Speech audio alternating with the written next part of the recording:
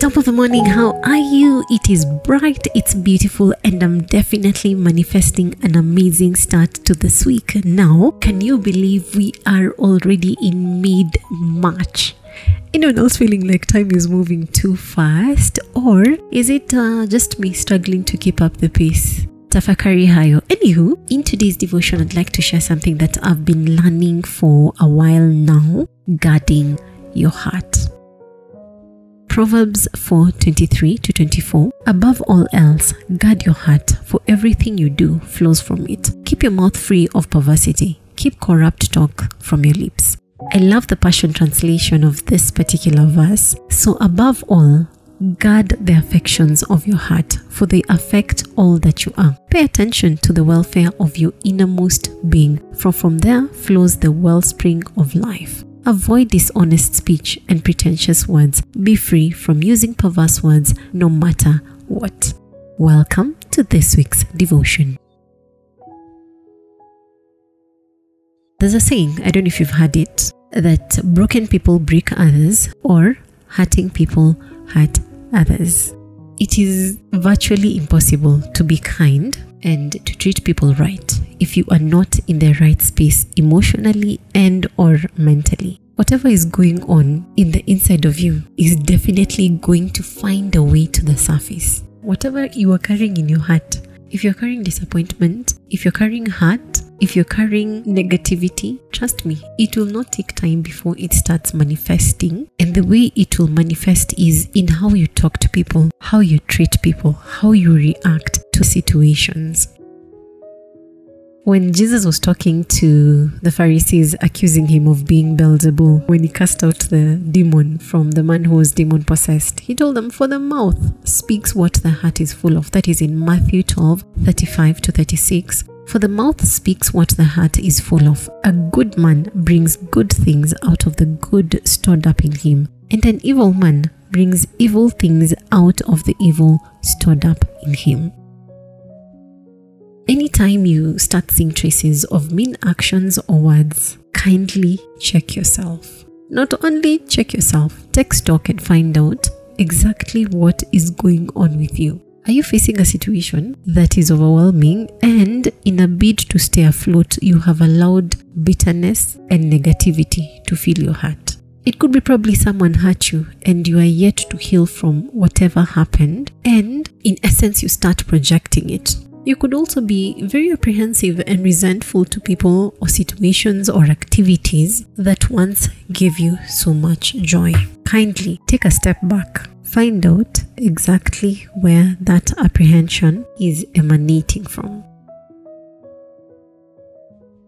What do you do after realizing that, yes, I have a problem, something is wrong, and I need to fix it as soon as possible? Now, given there are certain situations that you need to seek out professional help for you to unpack your emotions, and I highly recommend that you do exactly that. But in case you still have things under control and it has not escalated to a point where you need to seek professional help and you can handle it on your own, there's only one solution to what you're feeling. Run to the foot of the cross. Run to Jesus. Run to Jesus and allow him to sort you out, and allow him to help you navigate the emotions that are seeming to drown you. At the foot of the cross,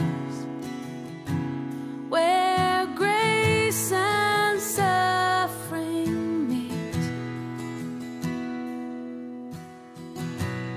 you have shown me your love through the judgment you received, and you've won my heart. Yes, you've won my heart. Now I can trade these ashes in for beauty, and wear forgiveness like a crown, coming to kiss the feet of mercy. I lay every burden down at the foot of the cross. And the thing is, and I've learned this over time, it is your responsibility as a child of God to seek out God and to lay down everything that you carry. That is your duty. To go to Jesus with your burdens, your worries, your fears, and everything that weighs you down. Jesus loves you and he can see what you're going through. He's an all-seeing God. But until you go to him, there's nothing he can do. Absolutely nothing he can do. Before you were redeemed and started walking with God in salvation, Jesus went out looking for you to reconcile you back to himself. God sent him to come and die on the cross because he wanted us to get reconciled to him. He came to seek us out. And that is very well picturized in the parable of the lost sheep in Luke 15:4-6. Then Jesus told them this parable. Suppose one of you has 100 sheep and loses one of them. Doesn't he leave the 99 in the open country and go after the lost sheep until he finds it? And when he finds it, he joyfully puts it on his shoulder and goes back home. So you are that one sheep. When you were still in the world, you were that one sheep that Christ came to seek out. Once you are now in his fold, once he brings you back to his fold, it is upon you to seek him and to continuously pursue him relentlessly. And there are very many verses in the Bible where Christ is beckoning us. God is beckoning on us to go to him. Matthew 11:28-30. Come to me, all you who are weary and burdened, and I will give you rest. Take my yoke upon you and learn from me, for I am gentle and humble in heart, and you will find rest for your souls. For my yoke is easy and my burden is light. The Passion Translation says, are you weary, carrying a heavy burden? Come to me. I will refresh your life, for I am your oasis. Simply join your life with mine. Learn my ways and you'll discover that I am gentle, humble, easy to please. You will find refreshment and rest in me, for all that I require of you will be pleasant and easy to bear. Thing is, when you go to Jesus at the foot of the cross is a place of exchange. And I'm using foot of the cross very figuratively here. It just signifies your secret place where you go to meet your maker for your quiet time and your bonding with the Holy Spirit. So when I say foot of the cross, kindly note it's not literally at you're going to look for the foot of the cross. No, it's very figurative, your secret place. When you get to that secret place, when you get to the foot of the cross, lay down whatever burdens you and take up the peace that Jesus offers. Matthew 11:28-30 says, I will give you rest. But you know something that is given, you have to take. Yeah, so even if you go to the foot of the cross and Jesus is giving you rest and you're not taking it, and it's very difficult to take something when you're still holding on to what you have. Your hands have to be empty. Your heart has to be empty. You have to free it of what you're carrying. Exchange it with the rest of God. Exchange it with the yoke of God. Exchange it with the burden, which is lighter. The foot of the cross is a place of exchange. Carry your burdens. Carry that heart. The one that's making you feel like you are going off on everybody. The one that makes you feel like you are stifling the people around you. Exchange it. And as you do that, guard your heart.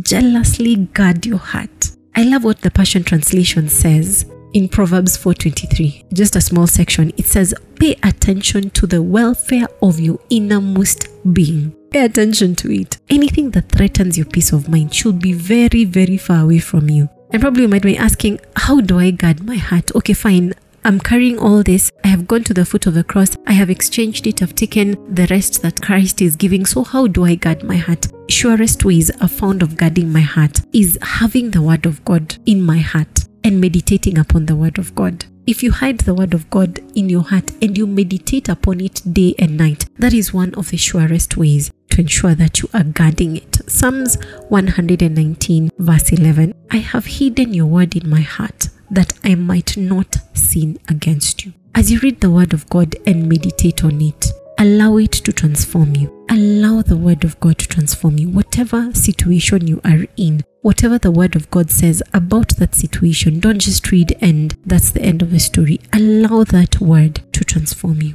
And also another way of guarding your heart is keep running to the foot of the cross. Keep running to Jesus. Anytime you feel that there's something that is burdening your heart and is making it dark, by virtue of how you're treating the people around you, by virtue of how you're reacting to situations around you, run to the foot of the cross. Jesus is waiting on you. A man of God I love listening to, he says something that I'm going to use these exact words. Sustain the fortitude and the wisdom to recognize when you need to go and have that exchange at the foot of the cross. Keep running. Keep running to the foot of the cross. Keep running to Jesus. I can assure you there's healing, there's restoration, there's abundance, and most importantly, there is rest from whatever it is you're facing and whatever it is you're going through. Guard your heart at all costs and keep running to the foot of the cross. Keep running to the foot of the cross. Keep running to Jesus. Keep running to Jesus. He's waiting with open arms, and he will definitely give you rest. At the foot of the cross, where I am made complete. You have given me life through the death you bore for me.